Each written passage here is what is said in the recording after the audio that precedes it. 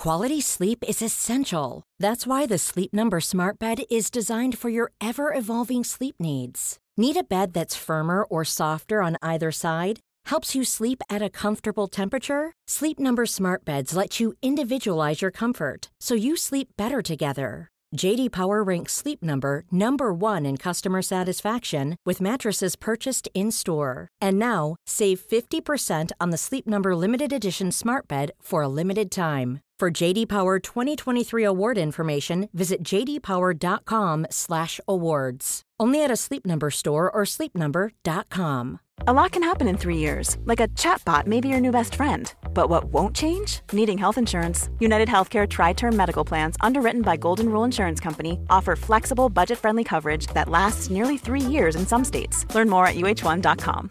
Hey, I'm Ryan Reynolds. At Mint Mobile, we like to do the opposite of what Big Wireless does. They charge you a lot, we charge you a little. So naturally, when they announced they'd be raising their prices due to inflation, we decided to deflate our prices due to not hating you. That's right. We're cutting the price of Mint Unlimited from $30 a month to just $15 a month. Give it a try at mintmobile.com/switch. $45 up front for 3 months plus taxes and fees. Promo rate for new customers for limited time. Unlimited more than 40 gigabytes per month. Slows full terms at mintmobile.com. Even when we're on a budget, we still deserve nice things. Quince is a place to scoop up stunning high-end goods for 50 to 80% less than similar brands. They have buttery soft cashmere sweaters starting at $50, luxurious Italian leather bags, and so much more. Plus, Quince only works with factories that use safe, ethical, and responsible manufacturing. Get the high-end goods you'll love without the high price tag with Quince. Go to quince.com/style for free shipping and 365-day returns.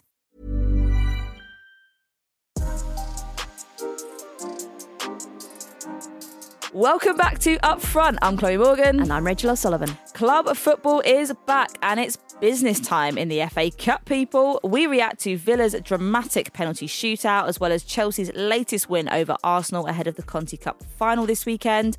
Plus, why has France's captain decided not to play at the World Cup? And then we head north because today we're joined by a special guest from north of the border. You'll struggle to find many people who have given more service to a single football club than Laura Montgomery. Not only did she play for Glasgow City over 250 times and captained them from 1998 to 2010, but she also co-founded the club. Just a small couple of things there. Ever since then, the club has been a huge player in Scottish football. We speak to Laura about a seismic season for the Scottish Women's Premier League, the strengths of being a women's only football club, and the future of the Scottish game.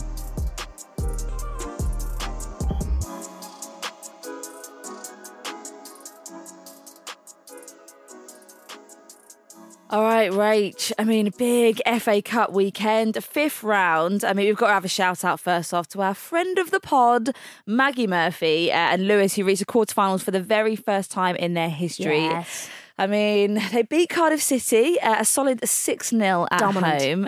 Yeah. I mean, that's a pretty impressive display. They were probably expected to win that game, but first time in the club's history. I mean, what an achievement for them. So exciting. And they've drawn Manchester United at home in the quarterfinals, which is, I think tie of the tournament. I'm really excited for that one. Can't wait for that. So yeah, I'm excited for them. I think that could be a really, really big fixture. I mean, I kind of want to go and see it myself, and then I don't know who to root because obviously have strong, passionate feelings for Man United, but also like Lewis is the underdog in Love that game. that. Yeah. I mean, the crowd they're going to get down there. I mean, they already had a pretty amazing fan base, so I expect there's going to be quite a lot of people going down to the Dripping Pan that weekend. Yeah, and add the Man United fans in, it's going to be a noisy one. Gosh, I want to be there, but I've got a Palace game. I mean, we've got to touch on as well the big beast, the battle of the Titans, the big giants, Chelsea and Arsenal meeting again. I mean, Chelsea got the better of Arsenal this weekend. 3rd straight elimination at the hands of Emma Hayes' side. Big weekend for Sam Kerr. I mean, she had her 100th game this weekend, 100th appearance for Chelsea and 82nd goal. I tell you what, the amount of numbers that have been floating around about that, okay, because it was 78 was said by the club. Everyone else was saying 82. I saw 81 as well. Now the club is saying 81. Yeah. So listen, she scored a hell of a lot of goals in 100 games. I still think it's 82, but you know what? We'd all have to go back and start counting, I think. But yeah, amazing. And Sophie was telling me the fans were singing, even with jet lag, she's better than you, which I think is just such a... she enjoyed it as well. There's a great clip of her turning around and giving the fans a little applause. So that's what a hell of a chant. But yeah, she's almost better with jet lag. I think it was that. I mean, I don't think a lot of people were expecting her to start, considering she just played 3 matches for Australia in her home nation over the international break. I mean, most recently she just played on Wednesday, and then to come in and to have a performance like that was absolutely phenomenal. I mean, stats-wise, talking about Chelsea and their sort of dominance there, I mean, I don't want to talk too much about the mentality monster. I'll let you comment on what Emma Hayes said post-match. But yeah, I mean, 57% possession with Arsenal, 20 shots as opposed to 7 Chelsea, and 11 shots on target for Arsenal as opposed to Chelsea's 3. I mean, to me, Arsenal had a more dominant performance in terms of the stats, but what we actually saw was Arsenal again not putting away key and critical chances, and Chelsea being the more efficient, ruthless side. I mean, yeah, what were your thoughts on that? What did you take away? And I think, if I'm right, Anne-Katrin Berger was player of the match. Yes, she was. So that kind of tells you everything. It's frustrating because Arsenal know what the problems are. There's a lot of pressure there on them to start scoring goals, and they just keep kind of heaping pressure on themselves. And, we talk a lot about who they're missing up front, but that's massively impacted. The defence is shaky, and, we kind of forget that not the lack of firepower, but the lack of clinical finish puts more pressure on the defence, because they know that, in the past maybe it was like, okay, we always know we've got someone to get us out of this if needed. Not that was always the case, but it just, you think about the pressure that filters down. And as each chance goes by, the more and more pressure on the defence. Do not let Chelsea score. Do not let Chelsea score, because we're not putting our chances away. We need to hold off a bit longer. And yeah, they're a bit shaky at the back, which is a bit worrying. And I just think there's it's like they're starting again to try and find those connections and those relationships with those 2 key players missing. And it's just taking a while. And yeah, I guess Arsenal fans will be frustrated. I think Jonas will be looking at all the chances they created and all the shots they had, and that's what he'll be focusing on. 1 or 2 of those had actually gone in, be a whole different ball game. So they're going to focus on that ahead of the Conti Cup final this weekend. Massively. I mean, Eidevall did say, we created enough chances to win the game, but Chelsea were brutally efficient. And he said, actually, on a positive note, it's easier to keep the belief that things will improve. There are players there that I know can score goals. But I think now, I mean, like you said, they've got to problem solve their way out of this. They haven't got the firepower up front, but you need to be looking at a more robust defence, because that's not okay. Their performance Sunday wasn't okay. Yeah. I mean, I know we say lack of firepower, but they have players in the team that can score goals. So it does feel like they're still lacking those relationships and those combinations. They're still trying to figure those out now. And I think that is impacting the defence, as I said. But I think mentality was the big player in this. I mean, I know I talk about this all the time. You never do. I never hear that from you. But if we think about Chelsea in the beginning of the season, they weren't creating enough chances. They weren't creating enough chances on goal, and they weren't converting enough. Now, what did you say? 3 shots on target? Yeah. 2 goals? Yep. That's the shift. And Hayes spoke about that post-match, that this was a hard game for both teams right after international break. You've a lot of international players in both of these teams. To get yourself up for a game like this, to have your head in the game like this, is going to be even tougher. And that's what was going to be the decider between the 2 teams. And Chelsea just have that. Yeah, I mean, Hayes said, again, technical errors there. Tactically, she felt they did everything they asked. They did have heavy legs, brains are tired, but the commitment to staying in the game was key there, and taking chance at the right moment. Exactly what you said. I mean, it was a bit of a resilient performance. It wasn't Chelsea's best. It wasn't a sort of masterclass in beating another Titan, but it was enough to get them through to the next round. So yeah, and again, I mean, we're going to have a kind of, it's almost like another opportunity to see both of them go head to head at Selly P at the Conti Cup final next weekend, which would be another kind of chance for maybe Arsenal to focus on this game and think we can actually get some silverware this season, because at the moment that does look a little bit on the ropes. I'd really, really like them to get silverware this season, because this is going to be probably one of their toughest seasons mentally and physically. And it's one of those, like, either Jonas is going to pull out some tactical masterclass and have learned a lot of lessons from this match, and it could be really beneficial that they just played them, or it's going to go the other way and they're going to get battered. Oh, all right. Score predictions. I think Chelsea 3-1. 3-1. I say Chelsea 2-0. Head says Chelsea, heart says Arsenal. I want them to get something this season, just to kind of take the pressure off. I think it's a game that carries more pressure than it normally would. I think a lot of the games that, Arsenal and Chelsea are going to be playing, they're not going to be thinking, okay, the Conti Cup is our absolute ride or die. But for Arsenal, I feel like it is. Whereas for Chelsea, I think it would just be a bonus to win that. I don't know. I feel like for Chelsea, that would just set them on their way for the rest of the season. And they'd be like, do you know what? Let's get get this title. Let's get the league. Let's get the FA Cup. Let's do it all. It will light a fire that they need, I think. So I think for both of them, a lot rides in it. Another big bit of news this weekend from the France women's national team. Wendy Renard announced that she will not play at the 2023 World Cup to preserve her mental health. She said that she was taking a step back from the national team. She was fed up with the lack of professionalism. She was then joined by Diani and Katoto. They said they will no longer be playing for France unless things change. Diani in particular said the management of the team was behind the decision, and Renard said she can no longer endorse the current system. So, yeah, it does not look good. And I think we've obviously seen a bit of a wave of, incredible national teams, raise these kind of massive, significant issues with the way that the women's teams are being treated, the equality, the discrimination, the harassment, the really in-depth kind of issues, that some of the US and the Spanish players are talking about. What is happening? What is going on, Rage? Because this to me feels like a huge problem that we've got these massive national teams. We've got Olympians, we've got World Cup holders, we've got semi-finalists in the Euros from last year coming out and saying, well, actually our federations aren't supporting us. And even worse, I think, is that some of these federations are turning around and saying, actually, you're just individuals and the team is so much bigger and the federation is so much bigger than you. We're not really going to look into this or take this that seriously. I mean, what the hell is going on? Well, first of all, I want to say hats off to players like Renard and Diani and Katoto. But Renard, it could potentially be her last World Cup. And the strength and the bravery to put that in jeopardy and to potentially put that on hold for a bigger cause is so brave. And we're seeing that from a lot of different players. They're if anything, putting the team ahead of themselves. Yeah. And they want better conditions, rightly so. And this kind of equality isn't just about money, right? It's about facilities, accessibility, the equipment needed to be and to perform at your best. And what we're seeing is that women's football still has a long way to go, because if this is happening for these big name teams, there's a lot of teams that aren't up in the top 10 in the world that are struggling and fighting these fights. So we still have a long way to go in that respect. I think the issues are slightly different with Canada, with France, and maybe with Spain, slightly different, but all kind of encompasses that we need better conditions for national teams. And these, as you say, are the best of the best. With France, there's no kind of denying the fact that there's been problems with Corinne Diacre, the coach. We touched on them before the Euros. She has 9 lives, it seems.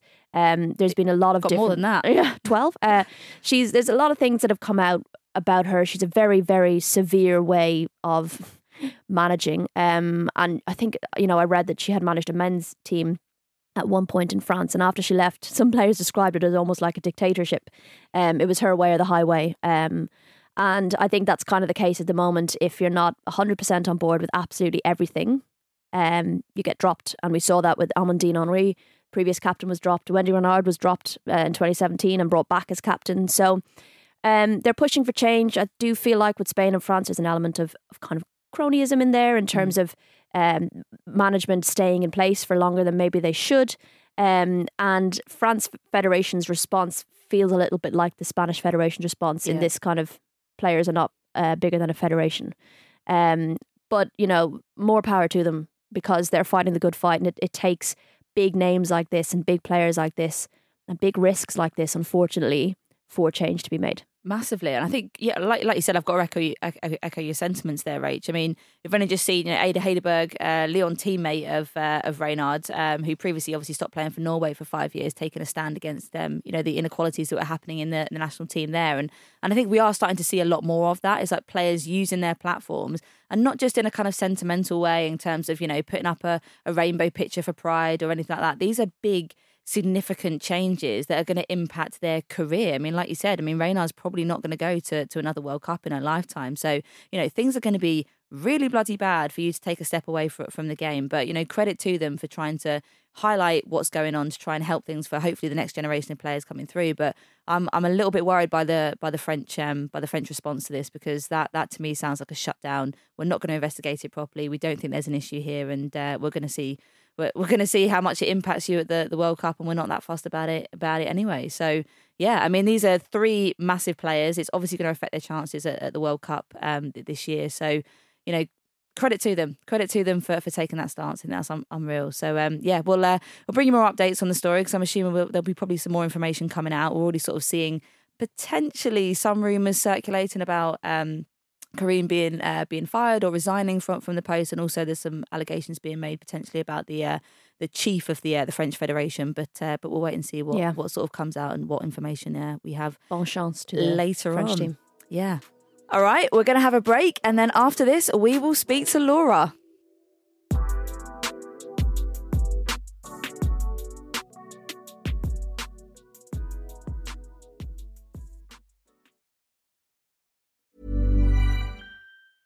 This is Paige, the co-host of Giggly Squad, and I want to tell you about a company that I've been loving, Olive & June. Olive & June gives you everything that you need for a salon-quality manicure in one box. And if you break it down, it really comes out to $2 a manicure, which is absolutely insane. It's also so easy to get salon-worthy nails at home with Olive & June. The difference between how your nails used to look when you did them yourself and now with the Mani system is a complete game changer. The best thing about Olive & June, too, is it's a quick dry. Dries in about 1 minute, lasts for 5 days, and full coverage in up to 1 to 2 coats. Visit oliveandjune.com/perfectmani20 for 20% off your first system. That's oliveandjune.com/perfectmani20 for 20% off your first system.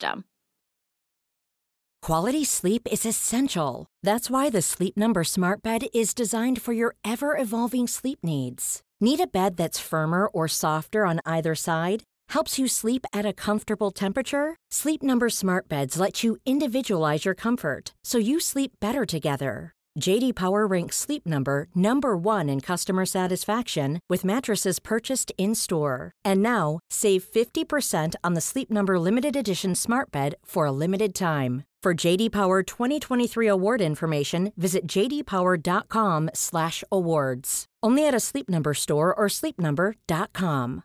Hey, I'm Ryan Reynolds. At Mint Mobile, we like to do the opposite of what Big Wireless does. They charge you a lot. We charge you a little. So naturally, when they announced they'd be raising their prices due to inflation, we decided to deflate our prices due to not hating you. That's right. We're cutting the price of Mint Unlimited from $30 a month to just $15 a month. Give it a try at mintmobile.com/switch. $45 up front for 3 months plus taxes and fees. Promo rate for new customers for limited time. Unlimited more than 40 gigabytes per month. Slows full terms at mintmobile.com.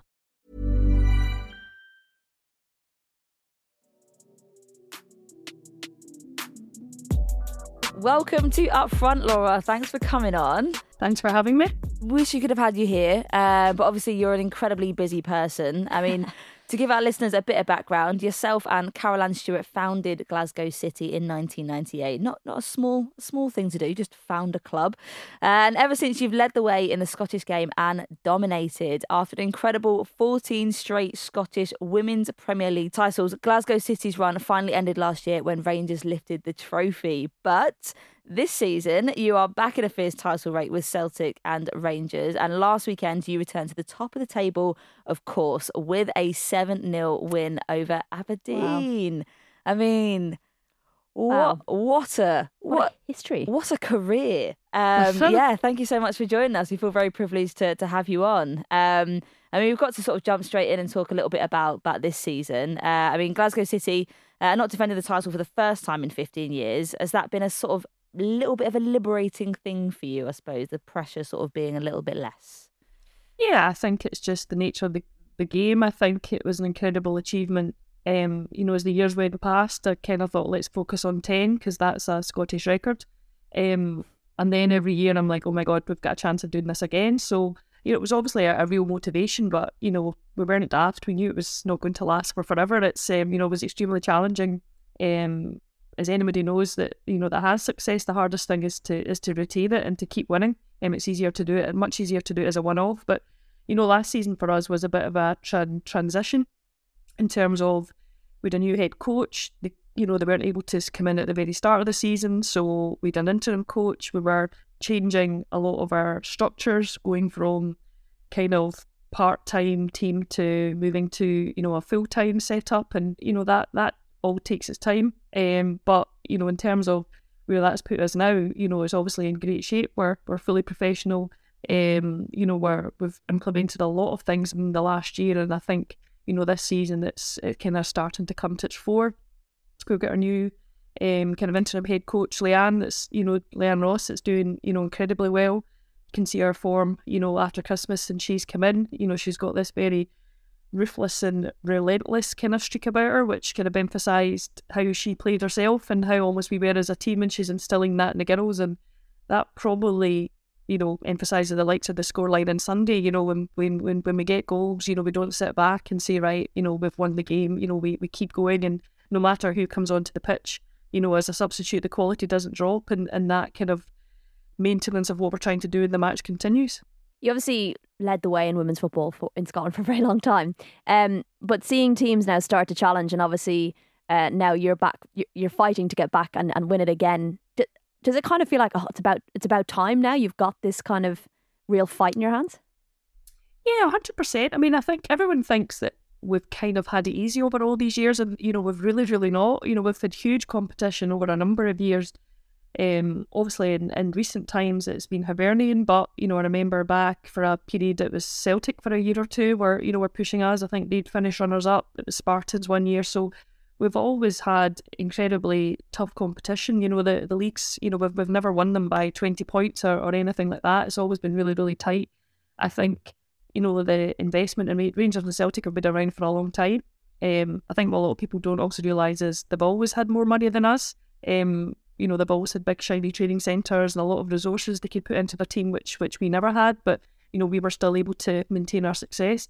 Now obviously that investment from these clubs is massive, but as it is from Hibernian and Hearts and lots of our other teams within the league. But it's fantastic, because I think in Scotland we've kind of looked on with envy over some of the other leagues in the world, the investment there, the opportunities for girls to play full time. And I didn't want Scotland, and I don't want our club to be one where players just constantly want to move on, where it's very hard to attract players to come and play in your country.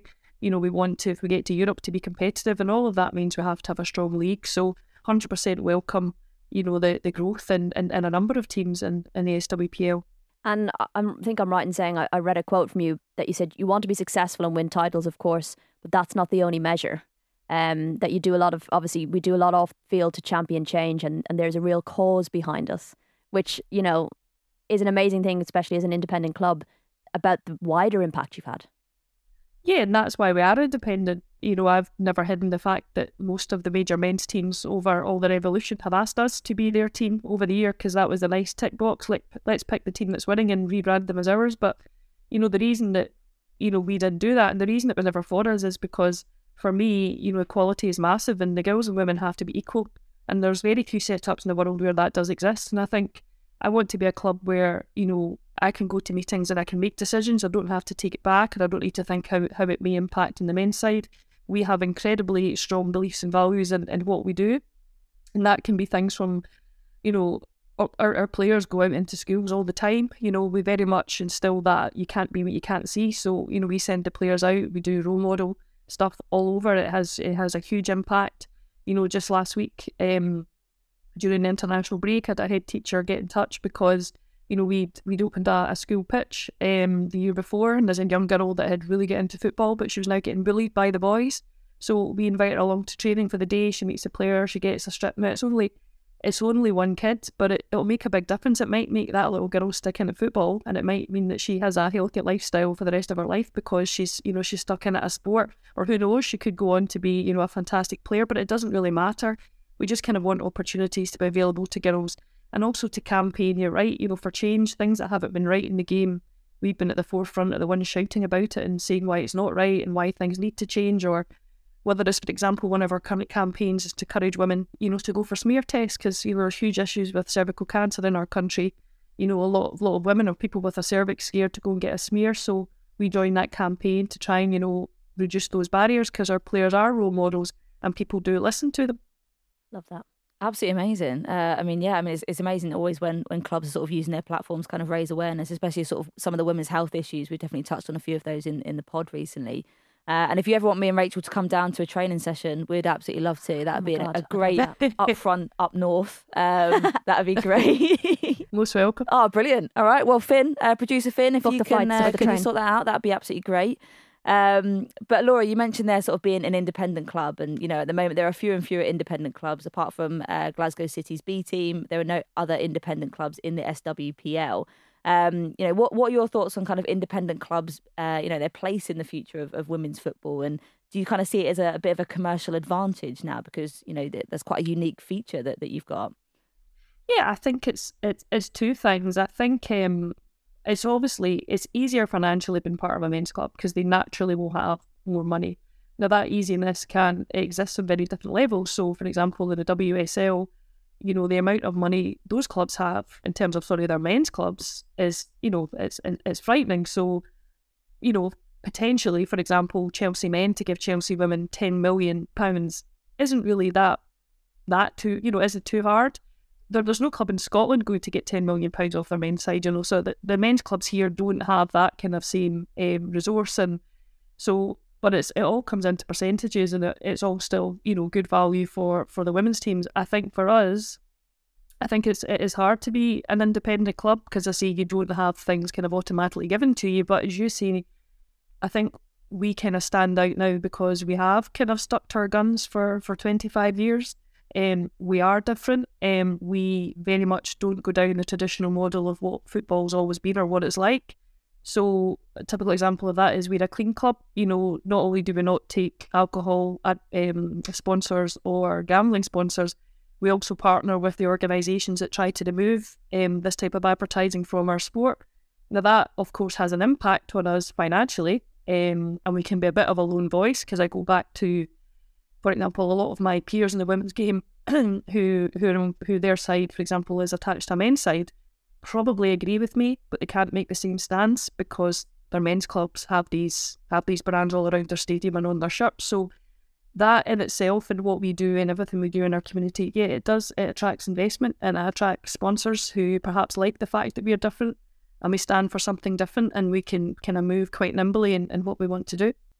That's so interesting. I think it's something we'll probably touch on as we get close to the World Cup as well, when we're seeing sponsors kind of come across both men's and women's football, and how much control we still have in the women's game in terms of who sponsors women's football versus who sponsors men. You worked in Hibernian, right? So you've seen the other side. Yeah. What learnings did you take from that? Well, it was a very different setup, because obviously I only worked on the men's side, on the commercial side, and to be honest, it's, men's football world is let's grab money from wherever we can. That's the brutal reality. You need as much money as you can, particularly in Scotland, to try and compete, with clubs at a similar level, or, for most of the top men's clubs here, it's to try and compete as best they can with the old firm, which they'll never be able to financially, but they kind of want to be the best of the rest, because that comes with European places. So, huge pressure always to bring in money, financially. The men's game does do a lot of things in terms of supporting communities. We've got most of our major men's clubs up here have charities attached to them, and they do great things in terms of particularly supporting perhaps, men's health issues, because, a whole load of guys still go to the football together. They possibly don't talk about things, but, they might do within a football environment and open up a little bit more. So, men's football has been really, really powerful in that. But as I say, it's different. It's been a very traditional way of how to do things and how the game's seen, and that's where I think for us as a club, we have quite clear values. And I think, funnily enough, we just had a kind of board meeting about this yesterday, but it's just to always think about those values in every decision we make. And that sometimes is very much not the traditional way to do things, because football can be quite harsh, but we try and say, well, if we're championing women and girls, then that's what we need to do, even though that decision may cost us a lot of money for no benefit. But if it's, for example, to the advantage of the player, and player welfare for us is massive, I think when I go down to why do we want players to play for us, we want players to play for our club because they feel it's a great environment to be in. And a lot of players say that, when they come to Glasgow City, that they've travelled and played for so many teams all around the world and they've never been so well looked after. And that's really important to me, because that's what we want. We want women to feel championed. I mean, I'm amazed that I'll have players have come play for me and say, this is the first time I've been offered a pension.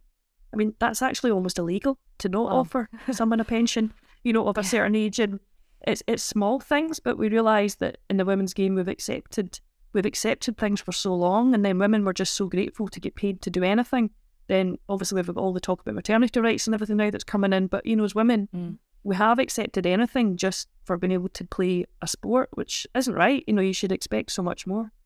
Massively. I think obviously from myself sort of seeing, being a part of the women's game and playing in the women's game for, a decade, the transition period has obviously been quite significant. And, you have gone from pretty much just sort of, hands out begging for, food, resources, kit, playing time, playing space, to now be in a position where actually it's such a marketable and profitable product that you can kind of, I suppose, more pick and choose where, some of your investments or some of your sponsors or some of your partnerships are coming from. But, you talked there about some amazing sort of principles and, the culture that you're trying to create at Glasgow in terms of wanting to do the right things by your players, and especially for, female players and the kind of, specific issues that female players have.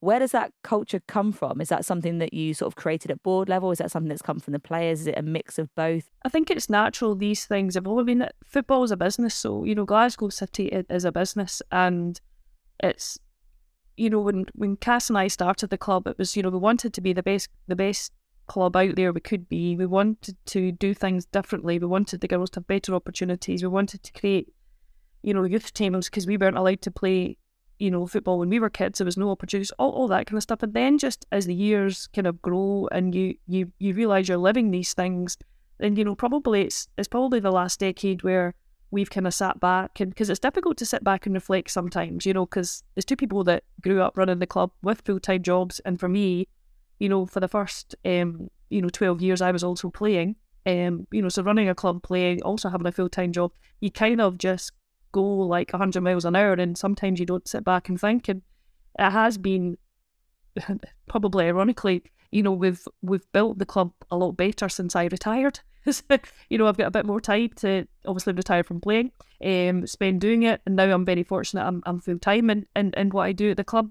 But it's just that natural evolution where as a business you grow. I grow as a person, started the club very young, and then you start to think back and you think, like, this is actually what we're about, and then we reflect and say, right, we've made all these decisions based on these pillars, and then you start to realise that everything fits into that.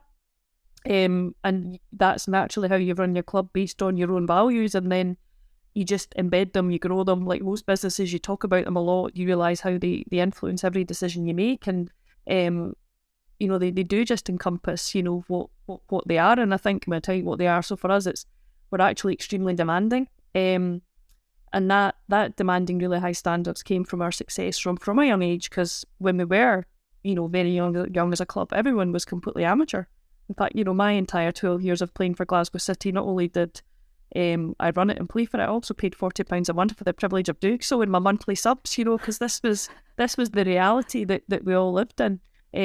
But we trained like a professional team. We trained 4 nights a week, and the players all had really good diets, but you had to do that back in the day to be successful, And then everything as well from we're leading, so we stand out, and if things aren't right, we speak about it, we try and create change. And from a lot of that, we've also been really pioneering. With most of the firsts in Scotland have been because we've done it, and whether that's been, the first club to have a full-time head coach, first club to insist that head coach was pro-licensed, first club to pay a player, first club to, qualify for the next stage of the Champions League.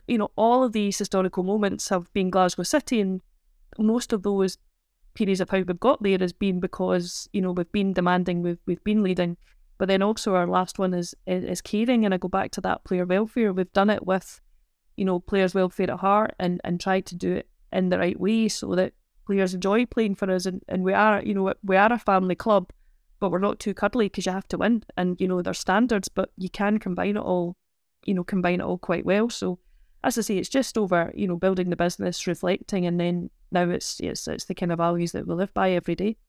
I think some of the stuff that you've touched on that you've kind of challenged over the years, like we often talk a lot about the success of women's football and how quickly it's grown, but we're seeing now that there's still a long way to go with national teams now demanding fairer treatment. We're still talking about maternity rights in the women's game. So it's, we're still in a position to shape it, if you like. And I guess clubs like yourself, and particularly independent clubs, which I guess are reducing at the moment, are almost creating a framework for how things should kind of go, it feels like, in terms of the core values that you have. And, we've seen some of that in the likes of the NWSL with like Angel City. It feels like it's a similar thing where you're both quite involved in your community, and that's a core part of what you do as a football club. Do you feel like that could be a framework for future independent clubs, if you like, and could we see more of them? I think 100% it has to be a framework, because if you're going to be independent, it means you can run by your own values, and I'd like to think that most clubs, most businesses run by the correct values, because most successful businesses, you need to believe in what you're doing, and you kind of need to have a just cause. Because if your motivation, for example, is just to make money, that's you're not going to be successful. You need to get up, feel the fire in your belly, and want to do it every day and make a difference. So, we're a football club that wants to make a difference. So, 100%, if you're independent, you're not going to be influenced by, your male peers in the club. Your hands aren't going to be tied by, for example, if they have a bad year and they get relegated and their income drops dramatically, which means your income drops. All of these things which we've seen over the years, teams, collapse. Obviously, it happened to Eskilstuna and recently in Sweden. It's happened numerous times in England over the years. You would like to think we're far away from that happening again, but you just never know. It very much could, and sadly we know that it's the women that will probably suffer, because our biggest challenge just now in the women's game is still not really, it still doesn't really stand on its own 2 feet, from a financial sustainability point of view. So that's, I think, one of our biggest challenges as well. So we want to grow, and we want our women players to have similar wages and all the opportunities. It's balancing it with being able to balance the books as well. No, I think it's going to be interesting. Obviously, we've got this Karen Carney review coming out at some point in the sort of indefinite near future, soon-ish. Yeah, at some point. Obviously, she's got to gather mountains of information and put it all together in one fantastic report that I'm hoping is going to be very in-depth and insightful. But I think one of the models that I think she will be looking at is the sort of independent clubs, and we touched on there is sort of, I know Lewes isn't sort of a fully independent club as such, but it does have a kind of independent-ish model with a unique way of how it does things. And then London City Lionesses in the Championship as well. But obviously, being an independent club comes with its challenges, not just sort of on a financial sphere. But we've just seen the big January transfer window. We're talking hundreds of thousands of pounds now being paid for players. In terms of the sort of competitive advantage that being non-independent gives you, in getting bigger names in, bigger players, international players. Is there a sort of worry at all that having that kind of financial capacity in terms of being able to get in players like that is something that Glasgow might struggle with in terms of the comparison then between sort of Celtic and Rangers? Listen, I think it'll always be challenging, for an independent club in that respect. But I think it's what do you stand for and what's important. If it's to be, attached to, a men's club which is really all the history in the men's game, and if players are joining you for the men's history, they're not really joining you at this point in time for the women's history. And there's very few clubs that it kind of drives me crazy. There's so many players get signed, and they've got all the big pictures and the videos taken, and it's a big tour around the 60,000 seater stadium, of which, for most female players, they'll be lucky if they play in once in their 3 years that they're at the club. So, it's also not really quite often the reality for those players. It looks great, but that's actually not where you're going to play, and that's also probably not where you're going to train either. So yes, it's challenging, and yes, the shininess of the history and fame of the men's clubs makes it more challenging. But for me, I'm kind of looking for a player that has something different in them. So as much as we want to sign talented players at Glasgow City, they need to fit our model and they need to fit our values. And, if they're not all about that, then they're actually not going to fit into our club culture. So it's also the type of player we want. So yes, would I love to sign Sam Kerr, take her off Chelsea? Yes, but it's not going to happen. But it doesn't bother me that it's not going to happen. I'm gonna shift it a little bit from the micro to the macro a little bit to looking at the SWPL, expanding obviously to 12 teams and then 8 entered into the second tier, and then also brought under the jurisdiction of the SPFL, so the Scottish Professional League, which runs the men's game. What difference has that kind of made from your perspective? The main difference is it has kind of given control back to the clubs. Before we were under Scottish Women's Football, who, like the growth of most women's sport, grew from a very small organisation, running purely grassroots amateur football into an organisation that was running grassroots football for a 6-year-old picking up the ball for the first time to teams with, 16 senior internationalists trying to play in the Champions League, and they just became too far apart for it really to work, and the model and structure of kind of power and authority didn't sit with the clubs at all. So that became challenging for us at the top end of the game, because we really needed the game to grow, mainly financially, to be honest. Broadcast deals, commercial deals. And it just wasn't really happening, and probably it was a frustration for the top clubs. And we looked at different models as to how we do it, and do we go off on our own? The SPFL showed interest, unsurprisingly, given the growth of the women's game. And, we're keen that we go in under their umbrella. So I actually sit on the board for that. I was voted on as one of the club kind of members, and now, as clubs, we have control. We have the majority of the board. We can make the decisions. We can shape them. And we've already made some big strides in terms of commercial deals and broadcast deals for the league, which ultimately will benefit the top 18 clubs.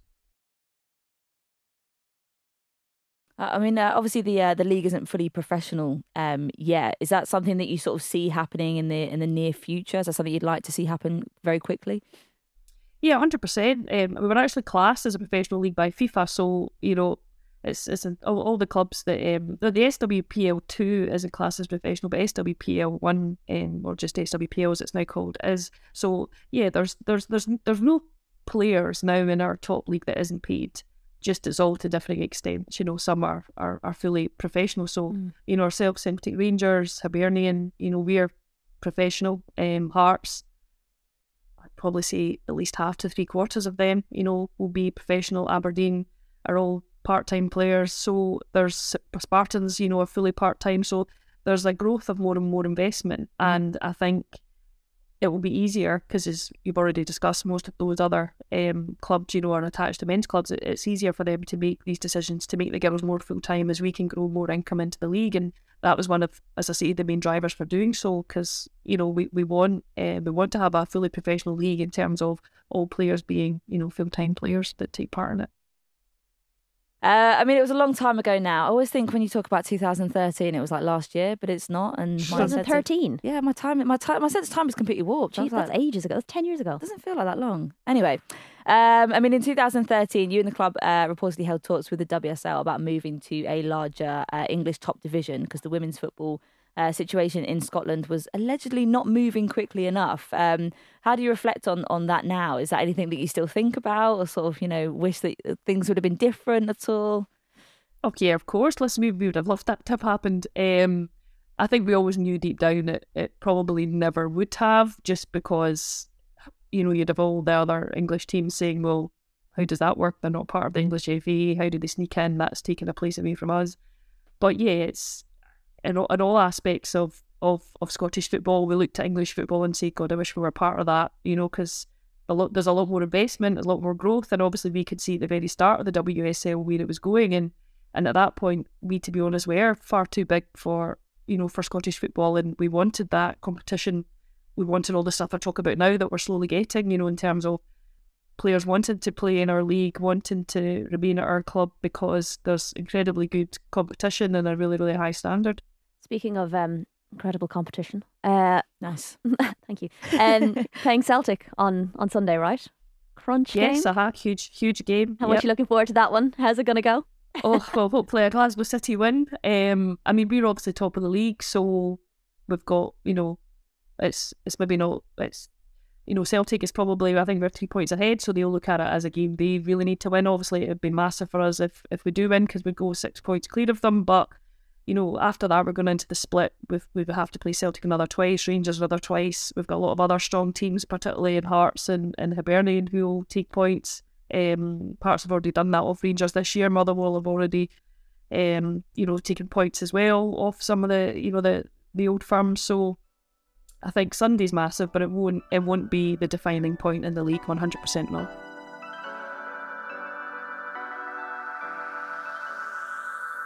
I mean, some really interesting, insightful stuff there. I think it's always fascinating when we sort of talk about, independent clubs versus non-independent clubs. Being in the Championship myself for, quite a long period of time, we've seen it. We've seen London City being one of the first, and now I think the club are doing, amazing stuff in, obviously paying their players, pretty decent wages that I've heard, in around the sort of top 20s, if not early 30s per year. So, that's great that we've kind of seen an example of what a club can do, but my biggest fear, I think, for a club like that is then stepping up into the WSL, because there is we're talking millions. We're going from, maybe hundreds of thousands, top in a million or in excess of that. But then going into the WSL, the stadia that you need, the additional FA criteria, the regulations, the licensing, you're talking multiple millions. And that's a big jump in investment. So for me, I do feel like there is still a bit of a gulf there, and that actually there's so much more sort of insecurity and financial risk. I thought it was really interesting to hear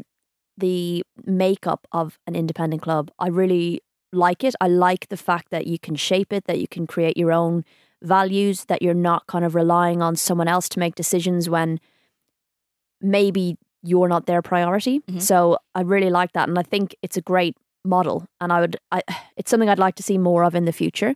My take is that with the women's game growing so quickly, we're almost too impatient is the wrong word, because, the game isn't getting what it deserves, right? So the growth and the fast growth is great, because we're getting closer and closer to what the game should have in terms of facilities and funding. But at the same time, it's almost too fast maybe for an independent model taking off kind of now-ish. I mean, Glasgow is slightly different because they've been around since 1998.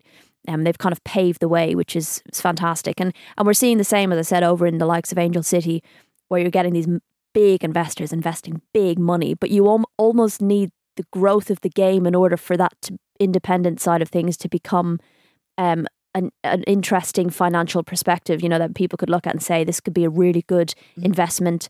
And it's like it's hard to have one without the other. And I, maybe I'm wrong. I'm not a very intellectual business person, but you kind of need that growth. And what we're seeing in women's football, and the big names and the big stars and the great tournaments and stuff, and it's visible, and we're seeing lots of money put into it, in order for then an independent club starting out to be a really interesting financial thing to get involved in. Mm-hmm. And it's almost like, without that investment and that growth, is that an interesting thing to fund? So it's like you almost kind of need both. And maybe it's a case of like, we have lots of non-independent teams attached to men's football clubs now. And maybe over time we will see, because at the moment we're seeing less independent clubs, right? Maybe over time, with this popularity and growth, we will start to see more independent clubs with the kind of framework that Glasgow has shown or Angel City has shown. And we might see more of that, because it is a viable investment, and it is something that is making money. It's interesting, I suppose, because the speed of the women's game is now, it's picking up pace. It's been picking up pace for a few years now. It's almost like, in order to keep up with that pace, you need to have a big injection very much up front in the first instance. And in order to do that, because the women's game, even for Arsenal and Chelsea, isn't even that profitable, you kind of need the backing of big stars like Angel City. You know, they have A-list celebrity. They've got Hollywood superstars. That's not a normal kind of situation, is it? That doesn't just happen. You know, will we have like Ricky Gervais and like, I don't know, no, James Corden already has his money in Angel City, you've got but Ryan like Reynolds in Wrexham. Yeah. You've got, you know, Stormzy with Murky FC. So yeah, maybe we'll get like, I don't know, who's the biggest superstar at the Adele. moment? Yeah, we'll have Adele doing like Adele FC for the WSL title for next season. We'll wait and see. Adele, if you're listening to Up Front, you're rolling in the deep of all the cash. Can you throw some towards a football club? Thank you so much for joining us today on Up Front. Myself and Rach will be back next Tuesday. But if you have any questions for the show in the meantime, remember, you can tweet us at Football Ramble. I am at Morgie_89 and Rach is, of course, at Girls on the Ball. We will see you next week. Up Front is a Stack production and part of the Acast Creator Network.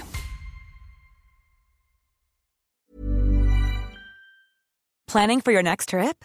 Elevate your travel style with Quince. Quince has all the jet-setting essentials you'll want for your next getaway, like European linen, premium luggage options, buttery soft Italian leather bags, and so much more. And is all priced at 50 to 80% less than similar brands. Plus, Quince only works with factories that use safe and ethical manufacturing practices. Pack your bags with high-quality essentials you'll be wearing for vacations to come with Quince. Go to quince.com/pack for free shipping and 365-day returns.